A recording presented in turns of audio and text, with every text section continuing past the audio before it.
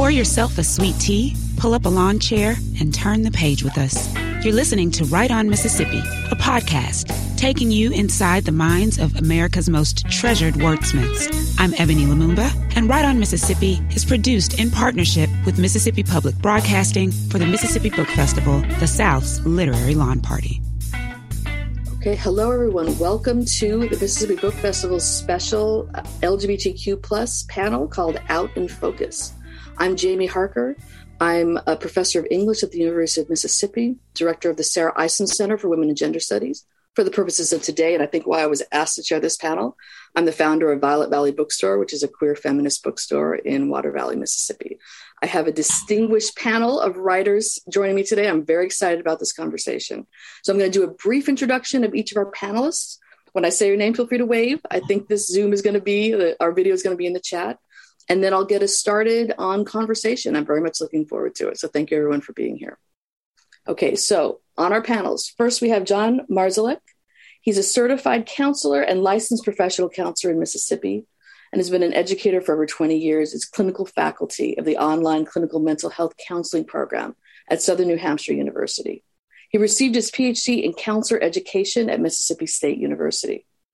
His book, Coming Out of the Magnolia Closet, is his first. He's the host of the podcast Queer Voices of the South on the LGBTQ plus studies channel of the New Books Network. John lives with his husband in Starkville, Mississippi. Welcome, John.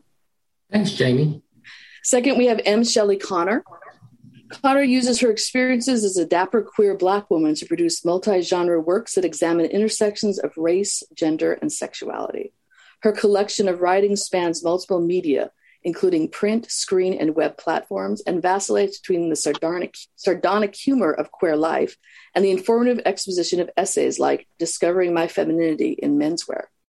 Her novel, Everyman, follows the historical contours of the Great Migration of African Americans that fled the American South in droves for better racial and economic opportunities in the North.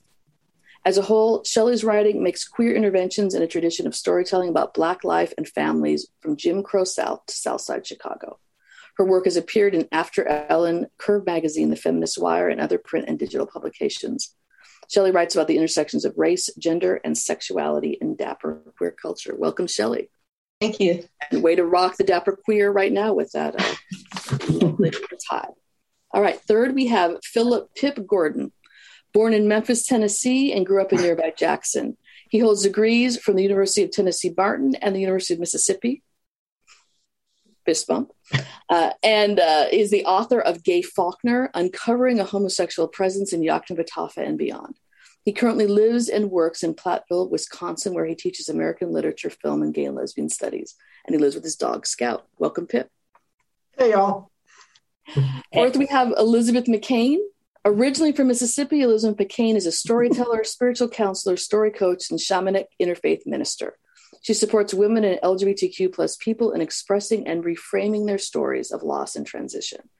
Elizabeth has written and performed an award-winning one-woman play, A Lesbian Belle Tells All, which has entertained and inspired people from all walks of life. And this is also the book that was published this last year. Whether counseling, coaching, performing, or ministering, she believes that sharing stories in community touches hearts, provides story medicine for the soul, and changes the world. Elizabeth lives in the Washington, D.C. area with her spouse and their two dogs. Welcome, Elizabeth. Thank you, Jamie. And finally, Martin Paget, who has written books, features, broadcast reviews, and news for 30 years. He's the editorial director for Internet Brands Automotive, where he runs websites that include The Car Connection, Green Car Reports, and Motor Authority. Martin has written for Bitter Southerner, Oxford American, Gravy, The Washington Post, Outside, Business Week, Men's Health, and Creative Loafing on topics that range from single mothers in pursuit of sole custody to the prison labor that trains wild horses for adoption. He earned his MFA in narrative nonfiction writing from the University of Georgia's Grady College of Journalism and Mass Communication. He was named the 2019 Lambda Literary Fellow and is pursuing a PhD in history at Georgia State University. And I neglected to write down the full title, and I don't want to mess it up. So tell us the title of your book, Martin. It's A Night at the Sweet Gum Head, Drag, Drugs, Disco, and Atlanta's Gay Revolution. You see why we didn't want to lose that title. I apologize for not having written it down. The subhead will kill you. Yeah. That's why I'm glad it's there. Marty lives in Atlanta and Pensacola Beach with his husband, 3 cats, and an overflowing file of future story ideas. Welcome, Martin. Thank you for having me. It is a pleasure to see you all. And I'm just going to launch us into the first question. So one is a little historical grounding. This is only the second time that the Mississippi Book Festival has had an LGBTQ plus panel. And I want to start off about your own experiences with stories of LGBTQ plus life. Did you grow up with any narratives that told you about queer life? If so, what were they? Were they affirming, frightening, challenging, or was it simply invisible? I'm wondering about your own coming of age as writers. Did you know about queer life? And if so, what kinds of stories did you know? Yeah, I had no queer stories growing up. I knew that my parents were very progressive and that I knew that years ago, my dad's first apartment head at Mississippi State was in a queer relationship. I knew it. There were 2 men, but no one ever talked about it. And so I didn't hear anything. And the first time I even thought about the world were gay was when I was in high school and Newsweek came out. My parents subscribed to Newsweek and it comes in the mail. And I see on the front a whole article about gays coming out and I think maybe HIV too. It's been a long time. But I remember having this like fear inside me thinking, oh my God, now I've kind of got to start thinking about what my identity is, But up until then, I didn't hear anything, not a peep. Yeah, I agree. It was just this stark absence of queer stories, specifically queer stories. Now, there were queer characters, but they were also always on the periphery and used for comic relief, particularly in television and movies and things like that. So, yeah, I spent a large part of my youth looking as I was reading. I agree with what M. Shelley Connor said, that for me, I wanted narratives. I sought out narratives. And I don't know how many other people did this as well. Nowadays, I just came from my class teaching young adult, like LGBTQ plus young adult literature. You can just go to a bookstore and find them. At the time, I would read random classical work of literature and convince myself that some character was clearly queer, which obviously has influenced my writing. But also, so I was looking for narratives. I was looking for stories that felt like they would help me see myself. They were marginalized when they were on mainstream television, or they were tragic stories. And then in terms of sort of, I always sort of tell the story these days that for me, my actual coming out moment was on October 7th, 1998, when I decided for the first time to come out to a friend, completely unaware that was also the day in Laramie, Wyoming, when Matthew Shepard was attacked and found. And so for coming out in that moment in the late 90s, there was on the one hand, like seeking narrative, seeking some affirmation of identity, surrounded by a lot of negative press and negative news in that period of time. I'll leave it for later questions to determine if we've progressed from that or not. But and then of course trying to believe that the narrative didn't have to be that it could be better than that. Well, I came out later in life as the elder of the panel. I do believe. I will claim it. I came out. How about that? Well, yeah, John and I might be. I don't know. I'm 57. I came out at 30, which was a long time ago, in 1994. And I came out as bisexual first. And back in those days, it was gay and lesbian everything. It was before all the letters, right? And a little bit of bisexual. And then, much later, trans and all the letters and how we've evolved. And so I was a therapist at the time. So I started reading lots of psychology books on coming out. And, of course, Dorothy Allison, and then Ellen came out a few years later. And, there was a rich, rich lesbian culture here in DC a long time ago.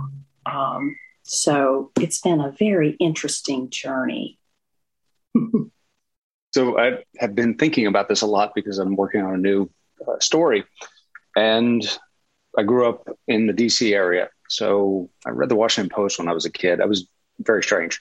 And it was in the late 70s and the early 80s. And my most vivid memories are seeing the initial reporting about GRID and AIDS.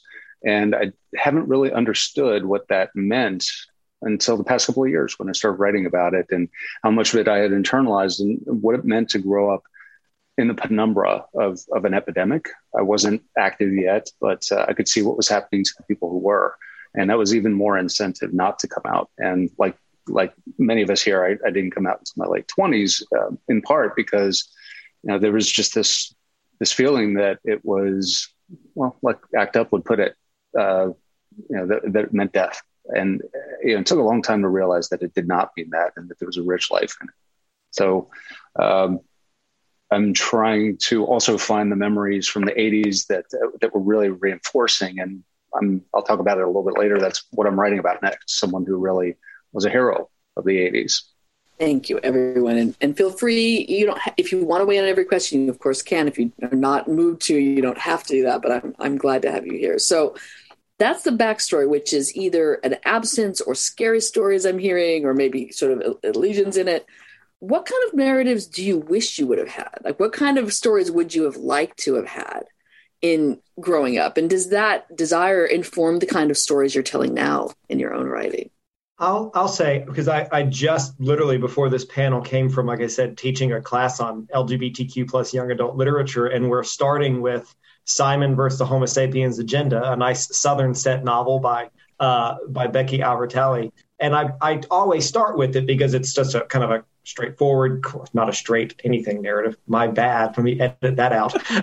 It's sort of a clear cut narrative of a simple coming out story of someone who is privileged, has a supportive family, a white male who comes out as cisgender and gay. It sort of follows along a track that's sort of easy for the students to follow along with before we start adding more intersectionality. And I tell my students that, I try to think of how different things would have been if that book existed, or the movie version, when I was 16 coming out of the closet back in 1998, that it's just such a breath of fresh air. And as soon as I say that, then I realize that book came out in 2015 or 2016. I think the movie came out. And between then and now, the narratives that are emerging, especially in young adult fiction, but also in really other genres, are just so much more refreshing, so much happier. and that would have set a very different standard. I try to tell my students I'm still recovering from the trauma of coming out in the 90s and early 2000s. And that I love being radical for that reason. But I also sort of wish I could be a little more boring and sort of just chill. So anyway. I think of Kiese Laymon's Long Division, and it's a major character, but her sexuality isn't. But there definitely some nods to the fact that she's queer, the character Baze Shepherd. And she raps. And so I think about when I was in high school and fancied myself a nascent rapper. I guess my one of my earlier forays into literature and rhyme and spoken word.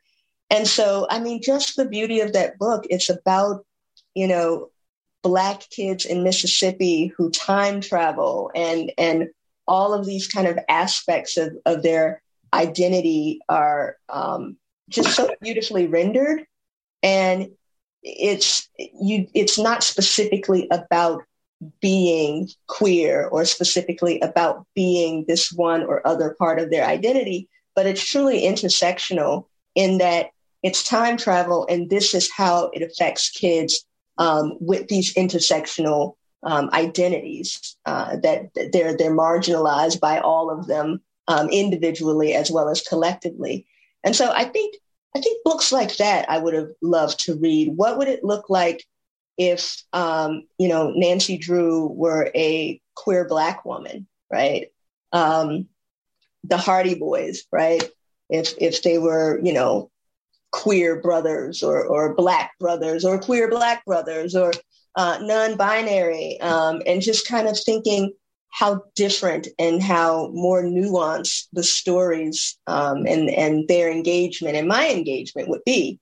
So, when I do think of kind of earlier things that I read, it's always, looking for the Black people, particularly looking for the Black women.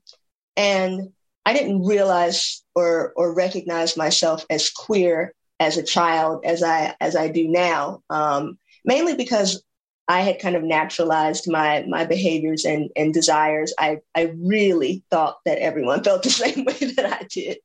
So I guess I was fortunate with that. But thinking of the Frog and Toad books, like I just kind of thought that they were queer. And didn't it come out that they are, Frog and Toad?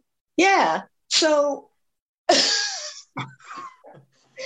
yeah, so I saw that, but then they're also frogs and not people. So, I had to kind of get where I could, a little bit of here. And if I wanted female agency, then it looked like Nancy Drew, because then you certainly didn't have a lot of young adult publishing from Black writers with Black characters and things like that. So, yeah.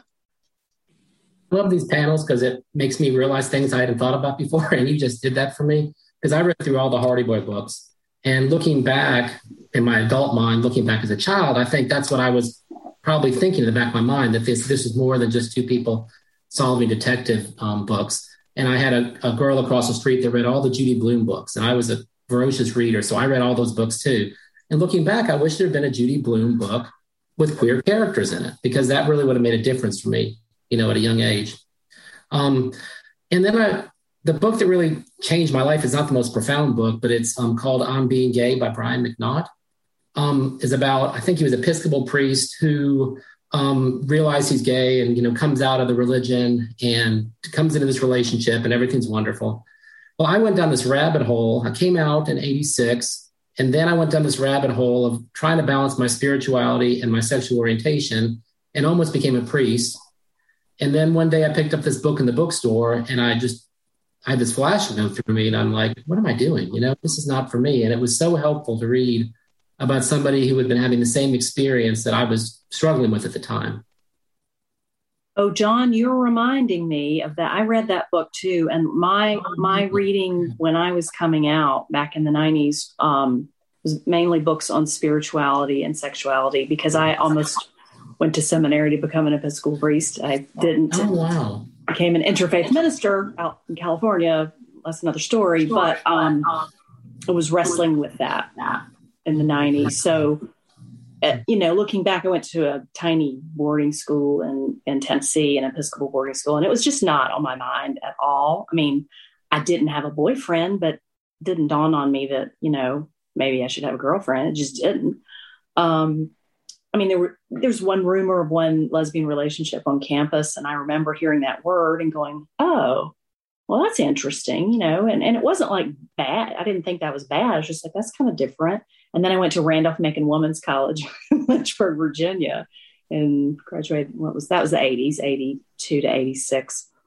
And, there were no lesbian groups back then. There were no coming out groups that, there were some kind of butch looking women in the theater department who were a little scary looking, and it just didn't dawn on me. And, dated lots of men all through my 20s, and, it was okay. But I was like, well, maybe I'll just never get married because these men aren't committing. And so I just came out later. It didn't dawn on me until I was about 30 when a boyfriend suggested, it's a story in my book, it's the first chapter, it's really good, on becoming a lesbian. And he was like, well, have you ever thought of becoming a lesbian? And I was sort of offended a little bit. But so then I started reading stuff. Then I, everything I could get my hands on spirituality and sexuality rather than literature, I guess. I mean, I did get to Dorothy Allison and Ruby Fruit Jungle and all those. But it's fun to look back and wonder, would that have made a difference? What if I had come out earlier?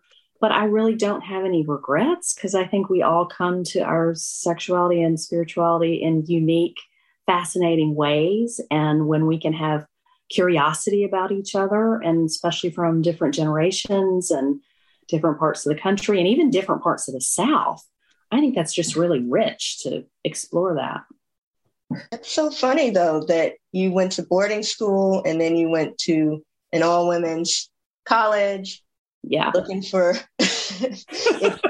it's all around you from what I've read about those places. That was my dream. I wanted swimming to in it. Boarding school. I was not in any of those places. That's like I could go there and there'd be all women and no parents. That'd be awesome, right? You were there. Yeah, and I wasn't even realizing myself as like liking women romantically in that way, but I do remember really wanting to go to boarding school and thinking about going to an all-women's college. It's in Atlanta. How dare I forget it? Not Agnes Scott. No.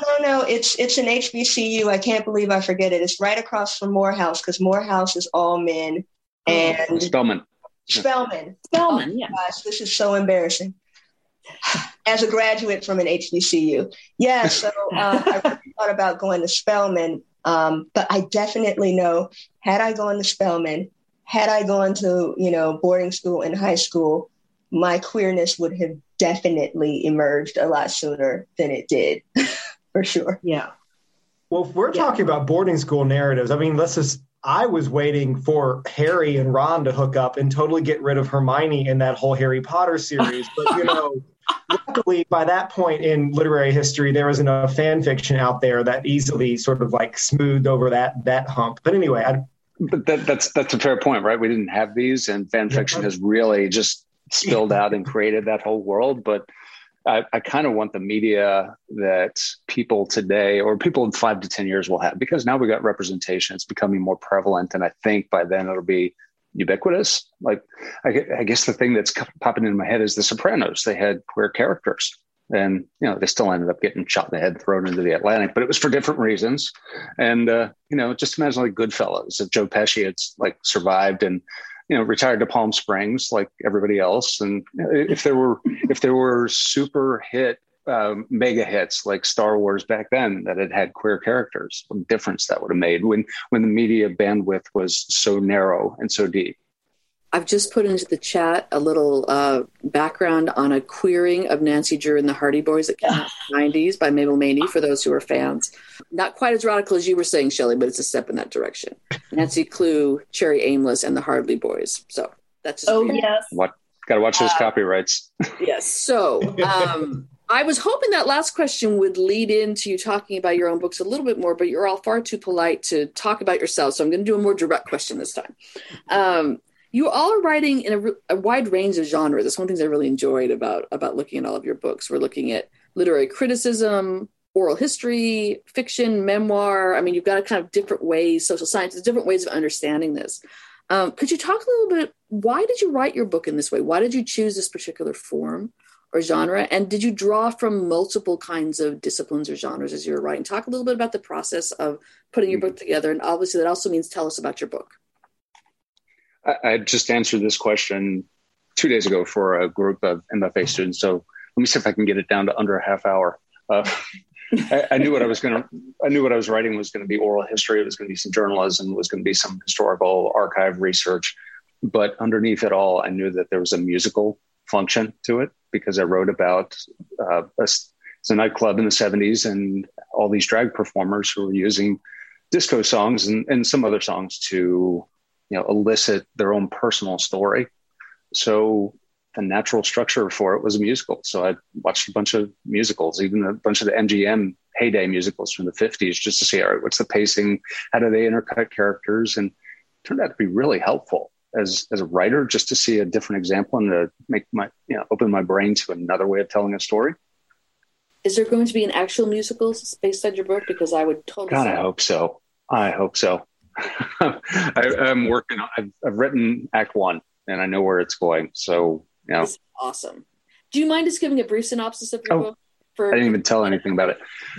So Atlanta in the 1970s was changing in a bunch of different ways. Number one, it had this queer community that was kind of gathering there from all the smaller towns that surrounded it south. And Atlanta was always a progressive oasis to begin with. And in 1973, we elected our first Black mayor, Maynard Jackson. So the entire city was struggling to figure out what its identity was, what it was going to be. So it was just a natural to put Jackson, Atlanta together with a drag performer who becomes Miss Gay America in 1978. And leader of the Gay Liberation Front in Atlanta, who wants to be elected to office, knows that he can't get there because it's still Atlanta. So he opens an escort agency to fund the gay newspaper that he's running. And it's all true. And the more that I found, I was like, I don't need to write fiction. I can't write fiction. So it's a good thing that I found all this stuff, that it is nonfiction. And Atlanta's been a poppin' place for a few decades now. Let me tell you, there was, nightclub owners who are torching each other's bars, putting out hits on each other, while the queer community was just trying to put itself together in these bars. I was going to say, it's sort of a transition that comes from your other question, Jamie. In my case, with writing about homosexuality in the works of William Faulkner, a big emphasis of where that came from is that I sort of refused to believe that one couldn't find narrative and find queer representation in older text. I was in undergraduate the first time I read Faulkner for a professor, and I asked the professor I made a statement in class one day. Well, because Faulkner was obviously gay, and then I just started talking about it, and the professor let me finish before saying, "But he wasn't." I was quite confused. I was like, hey, did you read the same book I read? Because this was definitely written by someone who was definitely part of the family. And he was like, that's not true. And then kind of went on. And I was sort of convinced that there was sort of more to uncover. And with Faulkner, A Rose for Emily, which is still honestly well taught around. And any number of kids will raise their hand in class and say, isn't there something a bit gay going on in this story? And get shot down by teachers or forced to prove it in some way from the innuendos of the story. And I wanted to kind of give a roadmap for how to think through innuendo and make it more explicit. And I'll plug my press, which is also John's press on this. I chose the University Press of Mississippi because I did not want to write a traditional queer theory academic book, really heavy-hitting theoretical intro, 3 to 4 chapters of readings, conclusion. I wanted some biographical material. I wanted to have just talk through biography. I wanted to be able to read text as a literary scholar. And I wanted to write in the first person to add in places where being part of the queer community is everywhere where this is coming from, that I see this because these are experiences that I can bring to bear in my reading methodology. And the press, I knew, not just because it was Faulkner, but because of books I'd read by UPM, that they would allow something to be expansive in that regard. So I think for me, it was a similar story, and I'm writing historical fiction, but really being invested in and heavily influenced by the African-American literary canon. So, Ellison and Morrison and Walker, and wondering, where would I have fit in these worlds that they were writing about, because I saw myself there. I saw my family in those worlds, and I'm like, surely I would have been there, and people like me. And so really kind of directly engaging and writing back to that canon and putting Black queer characters in those worlds and in those historical time periods, and living through and experiencing those events as well. And so since my book parallels the Great Migration of African Americans moving and quite literally fleeing the South in droves between 1915 and about 1972, moving to Midwestern cities and Western cities, and even changing the racial demographics from cities like that, like Chicago and Detroit. And so, I wanted to see what are the queer Black characters doing as, part of this migration. And so the narrative starts with the character Eve Mann in 1972 Chicago, who's been raised by her aunt, doesn't know anything about her family or parents. And it's her journey to discover those stories. So the narrative starts in 1972 Chicago, and then it moves backward in a reverse migration to 1920s Georgia. I don't want to cut off John or Elizabeth from answering that, but Shelley, your book's title is It's Everyman, correct? Yeah, so actually the character's name is Every Man, but man with two N's. And so she's called Eve Man. Okay, I was wondering if, because I know the name Everyman is an old play from the Renaissance or pre-Renaissance, but obviously the idea of it could be anybody. But in this case, it also feels like you're I don't want to say playing with, but really kind of exploring gender with the character too. I just wanted to sort of see if you wanted to comment more on. Yeah, thank you. Actually, it quite intentionally engages with the 15th century morality play Everyman, where we get that title from, and the concept of the everyman, right? In literature and just about any other industry, that everyman is usually a cisgender heterosexual white male, right? And so I think that you absolutely can have a Black woman to be the universal avatar for these universal themes that we all experience and go to. So I quite literally wanted my everyman and the everyman to be a Black woman. Thank you. Great. Well, everybody's book is great. I have them all. The only one that I have finished is John's, because I was just curious to know what those lesbian and gay couples, how they're doing in Mississippi. And wow, I read it in an afternoon and a night, and I'm a third of the way through the other. So everybody's is great. I chose a memoir because I already had the script of my one-woman show. So my memoir, Book of Stories, A Lesbian Belle Tells Outrageous Southern Stories of Family, Loss, and Love. And I had been performing my one-woman show, on the side here and there for fun and fringe festivals for, 5 or 6 years, I guess. And people would come up to me afterwards and say, have you read a book? Have you written a book yet? You should make this into a book. And, I'm not an academic. I'm not a professor. I don't think I'll ever write another book again, because I prefer talking and performing and counseling and ministering. And yet I knew that I wanted my stories to reach more people. And since I already had a script from my show, I didn't think it'd be that. I went back and forth. Do I write a self-help book, for my clients on coming out or forgiveness, or because those are themes that I help my clients with and that I've wrestled with. And then I just thought, okay, I did a journaling thing. What would be the most fun to write, right? Where is my passion? And I love stories. I like telling stories. I love hearing stories. I love seeing people in community come alive, sharing their stories together. So I just thought, I think that might be fun. And, it took a little longer than I thought. But anyway, it's about my true stories of my Mississippi roots. I grew up in Northeast Mississippi in a tiny town called Okolona, Chickasaw County near Tupelo.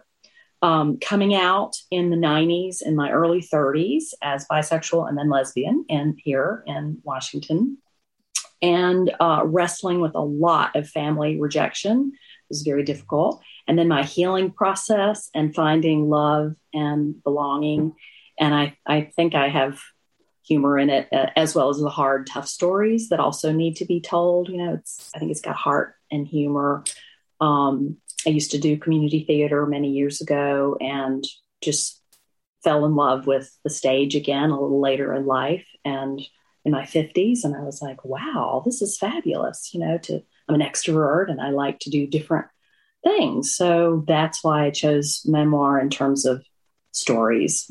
Each story sort of stands alone. And I'm very grateful that I have lived such an eccentric, rich life so far. And I just look forward to more stories come. There have been so many stories during this pandemic too. And I thought, does that mean I'm going to write another book? I don't think, but you know what? I'm going to update my one-woman show because I've already booked, I've rescheduled again. I had some things canceled, of course, in Mississippi, sadly. But I've already rescheduled and got things booked at Mississippi State in March and Delta State in March, and hopefully Oxford and Jackson and other places. So that's a little bit about mine. Well, I love all the different genres here too. It's just fascinating to me. Like a lot of research, I guess, mine was really based on my own experiences. That's how it all got started. I was teaching at Xavier University in Louisiana, and I loved my job. It was one of the best jobs I've ever had. I was actually doing research and writing a little bit on dream interpretation and counseling because I loved using dreams with my clients. And Hurricane Katrina hit and kind of blew me to Mississippi to evacuate. And to make a long story short, I met my husband and ended up staying. And it was, meeting my husband was wonderful. It was the best relationship I'd ever experienced in my life. But I just kept questioning, what in the hell am I doing back in Mississippi? And how do people do it here? They're just so conservative. I don't know if I can do this. And I guess like we're kind of trained to do when we get our PhD, I thought I'll just turn this into a research project. And so I literally just wrote an IRB application and started driving around trying to find anyone I could to interview, any lesbian and gay couples to interview. And that's what led to my book. I'd done quantitative and qualitative research before, and my dissertation was on gay identity. So I knew how to do research, but I can't say I'd ever done an oral history. It was something that I know usually comes more out of the history field. And so I started reading books on oral history. I read some books on writing nonfiction, and it just kind of took off from there. And I first thought that it would be some kind of research paper, some kind of research book. And the stories were just so rich that I heard from these couples around the state on questions about religion, their experiences with their families, their communities, whether their experiences with legalized marriage, intersection of race and sexual orientation. And the stories were just so rich. They moved me so much. I just do more than a research paper or a research book. And so it really led into this kind of a mix of telling my own story, telling the stories of these couples, and then bringing some of the literature in also that's out there on couples and queer theory. John, one of the things I love most about your book, which is just a fantastic book, though, is that you also, and I guess you probably added this later or maybe alongside, you also have these little, usually in italics, snippets about Starkville specifically and pride in Starkville. And I was just wondering, in the writing process, where was that sort of in your mind as you put the book together, and how you decided to sort of put that as a sort of a little, I don't know, connector is what it felt like when I was reading your book to the other interviews that you include. I don't know. I just wanted, if you would comment on that. I felt like when I was interviewing the couples that the story was not just about them, it was about me because I was living there. And I really felt like as a researcher, I needed to be honest and say that I'm a participant too. And I need to share my story, not only because I really wanted to, but also because I felt like the reader needed to see how my own experiences here may have impacted the way I interviewed the couples and just my whole perception of what I was seeing in Mississippi. So I appreciate that question. Thank you, everyone. That was delightful, and I'm enjoying very much hearing you talk about your books. I wanted to talk a little bit about this question of the South. This came up in yours, John, more generally. All of your work engages with the South or particular places that are designated as Southern. And I'm interested in your relationship to that, to if it's Mississippi specifically or the South more generally. Do you identify as Southern? Are you more tied to a particular space or place? Or do you think about the South more broadly? And I know some of you grew up in the South and no longer live here. Some of you have connections or imaginative journeys in the South. So talk a little bit about the role of the South in your writing and I guess in your identity as a writer. I'm really interested in how that evolves here. I'll take that one because I'm very passionate about being a Southerner and being a lesbian Southerner and being wanting to influence the South to change and wanting to influence more LGBTQ folks to come out and live out with pride. I left Mississippi a long, long time ago for many reasons. my parents actually, although they were much older and in some ways not progressive, in a way they kind of were, because I remember my dad telling me as a little girl, not much here for you in Mississippi. You need to leave this state. You can go anywhere you want to go to college, as long as you don't go north of Virginia. Why you do that well, Elizabeth? Thanks. And, my siblings were much older and they had all left, although most of them went to Ole Miss. I was the only one who didn't go to college in Mississippi. And so I was gone for a long, long time. And I came out. It was very difficult. And I was very hurt, by my family members and other Southerners and the attitudes down there and the racism and the homophobia. And so writing this memoir for me was very healing, because I knew I had to go back and do some healing and do some writing down there in my homeland in Chickasaw County. I knew I had to do that. And I had gone back here and there but mainly just for funerals, and to visit some friends of my parents after my parents died. Parents have been gone a long, long time. And my parents were born in the 1920s, y'all. So they were very conservative. They grew up Southern Baptist, and then Mama joined the Episcopal Church when she got sick of the Baptist minister talking down to the ladies of the church. But so I went back in 2019. I spent 10 or 11 days, I guess, in my hometown visiting a friend of mine at his cabin out in the country. And I kind of reconnected and kind of fell in love with it again, and went over to Oxford. And actually I met Jamie. I booked my show in Oxford. I've always loved Oxford.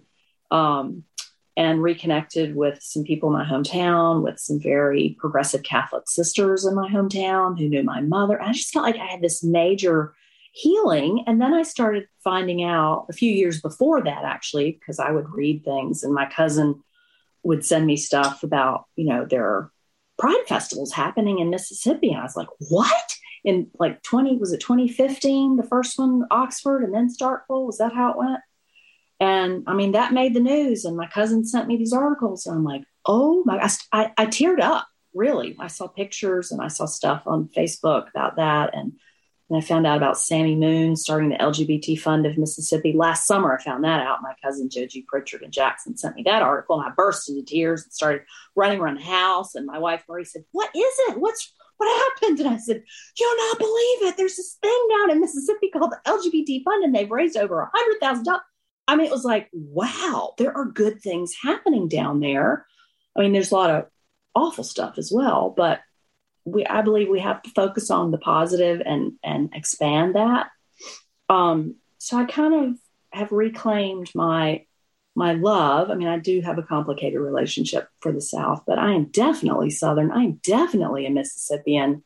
And my grandparents were from Tennessee, so I claim Tennessee as my second home, and have connection with Virginia and North Carolina. Marie's from Raleigh. We used to live in Asheville. There are so many wonderful things about the South, and our love for storytelling, and so many great writers. My grandmother even, there's a story in our family that my mother's mother, taught Eudora Welty in junior high school at Central High in Jackson.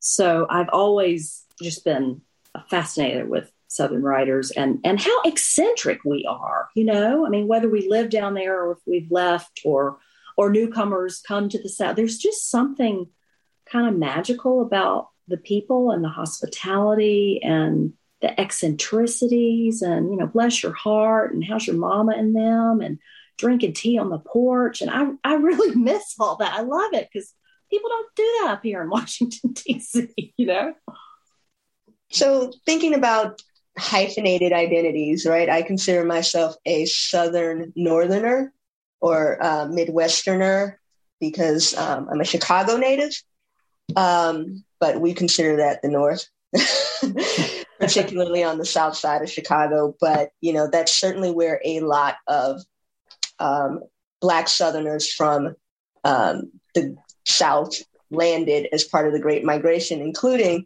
my parents. My mom is from Memphis and my dad was from Arkansas, Burdett, Arkansas. And so I grew up referring to kind of Memphis as home, and I would ask my mom, like, are we going home for Christmas? So I've spent a lot of time in the South with my grandmother fishing and stuff like that.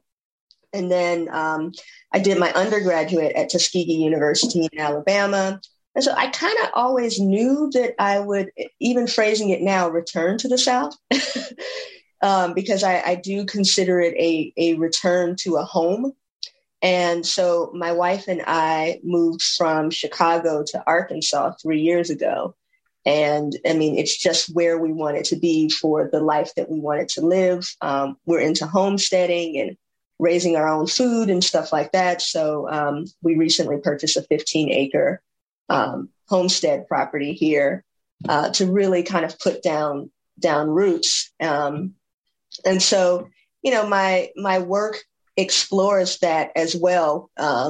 Being a child of the migration is what I call it, and what it means to return to the South, even though this is kind of a next generational type of return.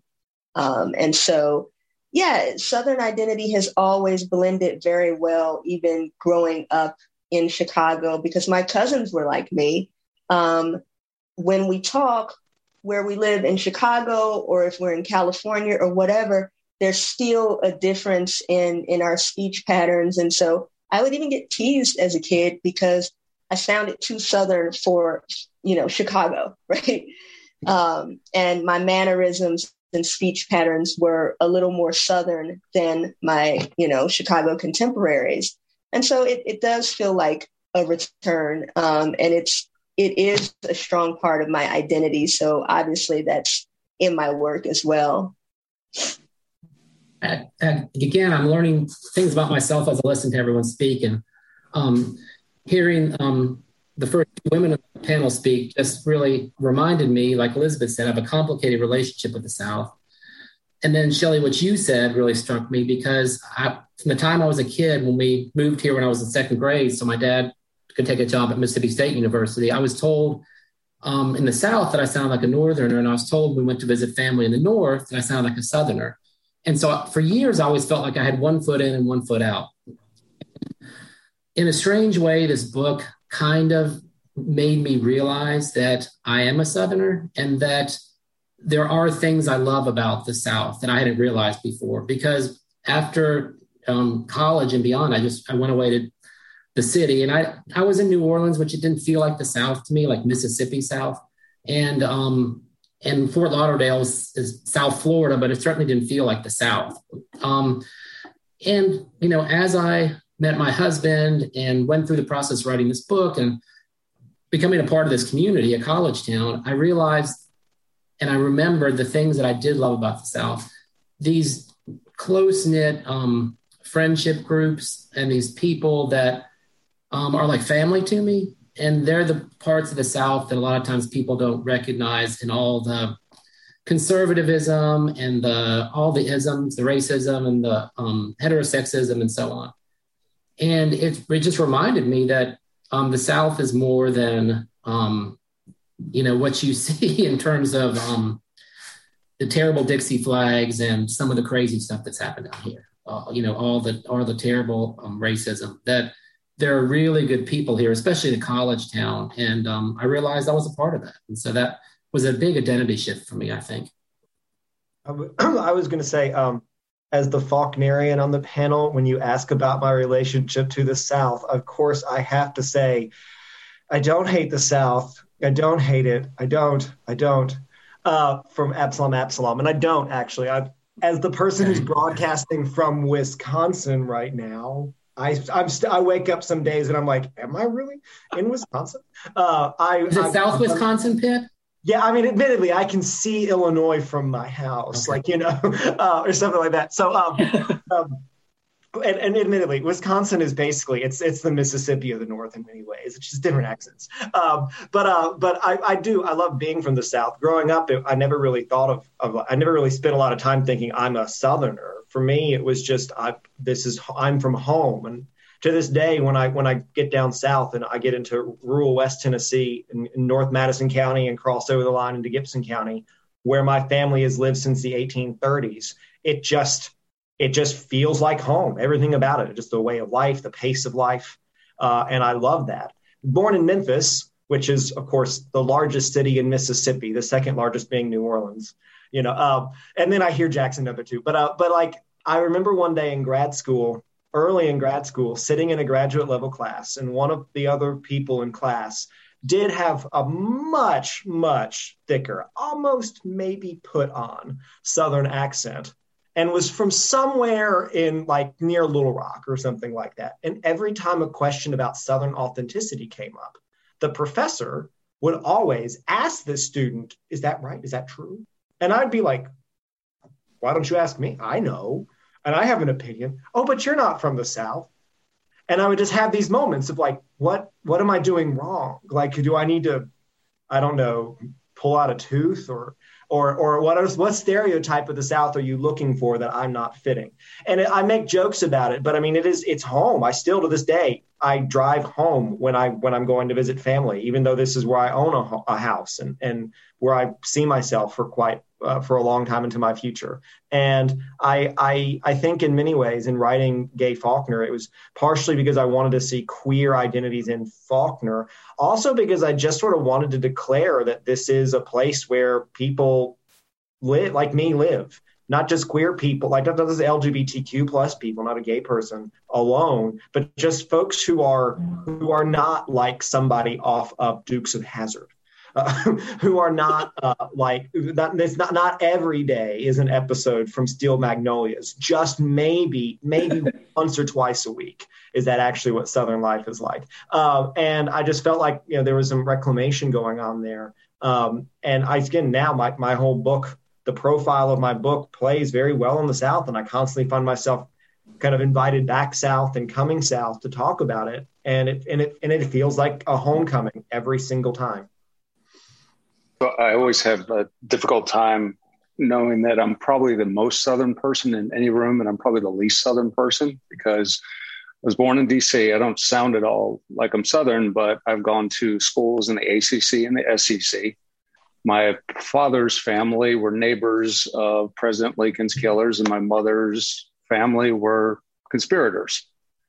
And both sides of my family enslaved people. So this question really forced me to look at some things and figure out why I feel like I do claim being Southern, because there's all the reason not to, given where I come from and the conflicted and kind of liminal place DC is. It's not quite Southern, but I have all this history that's pulled me here and lived more than half of my life in Atlanta. So why do I choose to claim it? And I think it's all because of Atlanta, because it's this energizing place that is distinct in the South, and it is big city America, but ingested and digested and processed by all of those of us who have lived in the South and brought something to it. So, I wrote about Atlanta. It was partly a love letter because I'd spent more than 2 decades here, and I really just wanted to say something definitive about this place that I've grown to love, but also because I think people tend to dismiss any parts of the South, even the big cities, that, we're not our harbingers of cultural change or anything. I'm here to tell you that it's, Atlanta is this nexus of change and is where things happen. And it goes back to as far as the 50s and the 60s. I just found this rich vein of material from the 70s about queer life that had not been put together in one place. So there's a lot to write about. And I'm surprised that within like a 5-mile radius of where I've lived, there's so many stories that I'll probably never even get to. But I'm going to get to the big ones. What's so interesting, I was thinking as you were talking, Marty, that it's like all of us have in some way talked about this theme of, a complicated relationship with the South, like Elizabeth said, or this, kind of feeling like a Southerner, but not being sure that we're viewed as a Southerner. I guess it makes me wonder about, like some of my couples said in my book, the whole queer experience and whether or not it takes time for us to feel like, okay, we're Southern too. Just because we're not straight, white, Baptist, church-going people doesn't mean we're not Southern too. A couple of mentors have warned me specifically. It's like, if you want to write something called like sort of Southern and try and grapple with all these things, good luck. That's a book. That's a series of books. Just trying to define what different people think makes them Southern is difficult enough. Sounds like a project for the 6 of us. It's a great idea. Oh, Yeah. Maybe next year's panel. We'll see. Y'all, I cannot believe how the time has flown. We're at 5:00 already. It has been a pleasure talking with all of you. I can't agree more that we need to tell these queer Southern stories. I moved to Mississippi in 2003, and I fell in love with queer Southern culture. The people here are just so resourceful and hilarious and dynamic, and they know how to take care of each other, and they bring all this together. And it's time, it's beyond time that we tell these stories in all their diversity and all their richness. I'm so pleased that the Mississippi Book Festival has started to see what a rich vein this is to tap into. I look forward to your future projects, and you have an open invitation to come see me in Water Valley or Oxford anytime to read or just to hang out and dish. And bring the boa, Elizabeth, I insist. absolutely. And I'll bring my show to. Yes, we're looking forward to it. Yes, so please come visit. Thank you so much, everyone. For those watching, please check out all these fabulous books and keep an eye, because these are all writers to be watching for in the future. Thank you, everyone, for being with us today. Thank you. Thank you. Right On Mississippi is produced in partnership with Mississippi Public Broadcasting for the Mississippi Book Festival, the South's literary lawn party.